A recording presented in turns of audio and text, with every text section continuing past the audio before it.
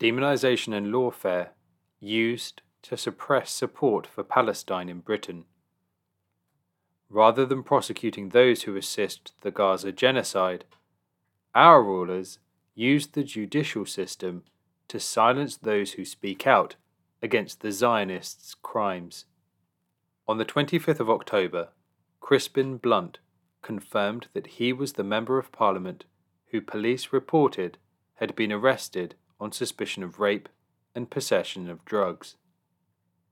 The MP for Reigate, who is also a former Justice Minister and an ex-chair of the House of Commons' influential Foreign Affairs Committee, has now been suspended by the Conservative Party and reportedly told he must stay away from Parliament. Of course, allegations of sexual and other forms of misconduct amongst the great and the good are hardly unknown, but there appears to be more to this case than meets the eye. Blunt is insisting on his innocence. He had previously reported an allegation of extortion to police in relation to the same incident, and had spoken to officers several weeks previously. In a statement, Blunt said, quote, "It has been reported that an MP was arrested yesterday in connection with an allegation of rape. I am confirming that MP was me. The fact of the arrest requires a formal notification of the Speaker and the Chief Whip. I have now been interviewed twice in connection with this incident, the first time 3 weeks ago when I initially reported my concern over extortion.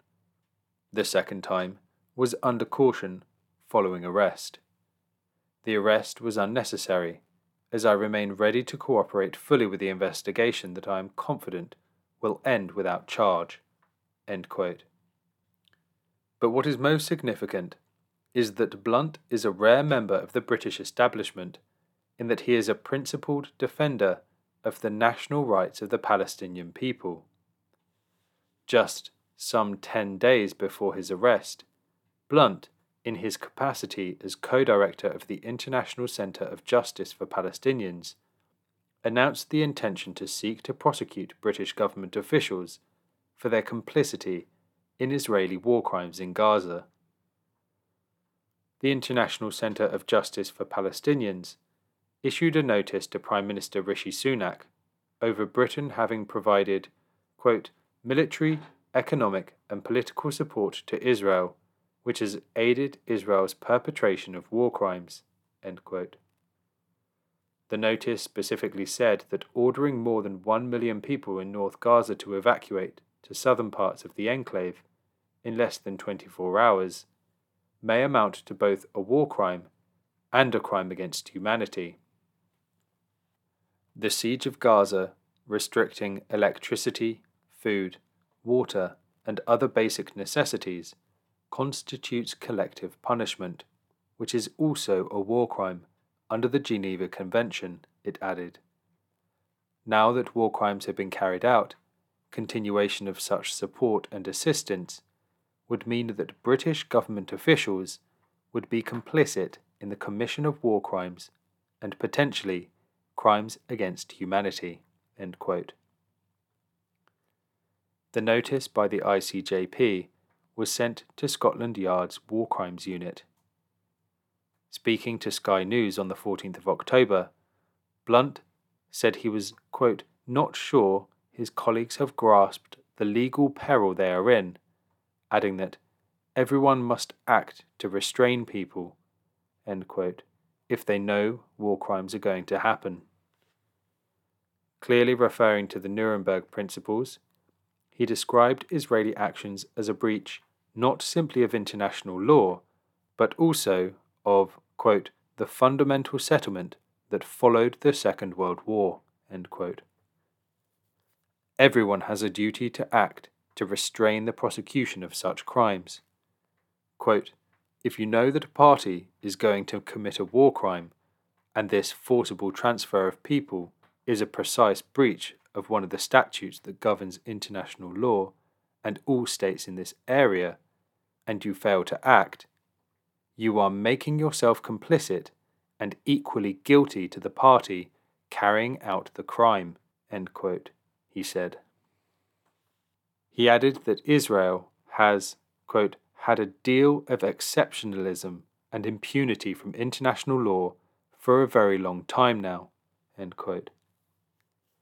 Previously, in August 2022, the Zionist Jewish Chronicle reported that Blunt was under investigation by Parliament Standards Commissioner for being late in declaring payments received from the ICJP.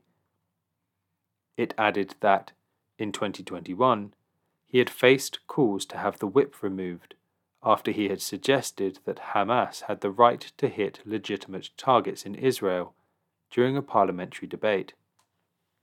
He has also previously said that banning Hamas, as the British state has now done, would have a terrible chilling effect in the region. On the 26th of October, the ICJP announced that Blunt had stepped down as director of the organisation following his arrest. Given the sequence of events, and not least the undisguised attempts being made by Home Secretary Suella Braverman to criminalise any form of solidarity with the Palestinian people, it strains credulity and defies common sense to consider Blunt's arrest as a mere coincidence. Rather, it is of a piece with the recent hounding of cultural personality Russell Brand, another high-profile supporter of the Palestinians, and the earlier allegations of rape made against Julian Assange, now totally discredited, but which served as the necessary pretext for his ongoing incarceration and the slow torture that has placed his life in danger. Above all, it should be noted that, in initiating legal proceedings against the British Prime Minister and others for their role in aiding and abetting Israeli genocide, this courageous Conservative MP has dared to do what no Labour MP, however left, has ever contemplated. It is therefore scarcely surprising that powerful forces in the British state should seek to ruin and destroy him as a result. Equally on this question, he deserves the full support of the working class movement and all democratic and progressive people.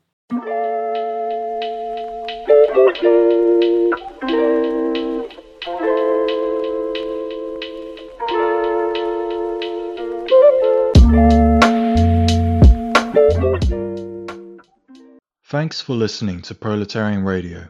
We aim to bring you the best Marxist analysis on current affairs, revolutionary history, and theory.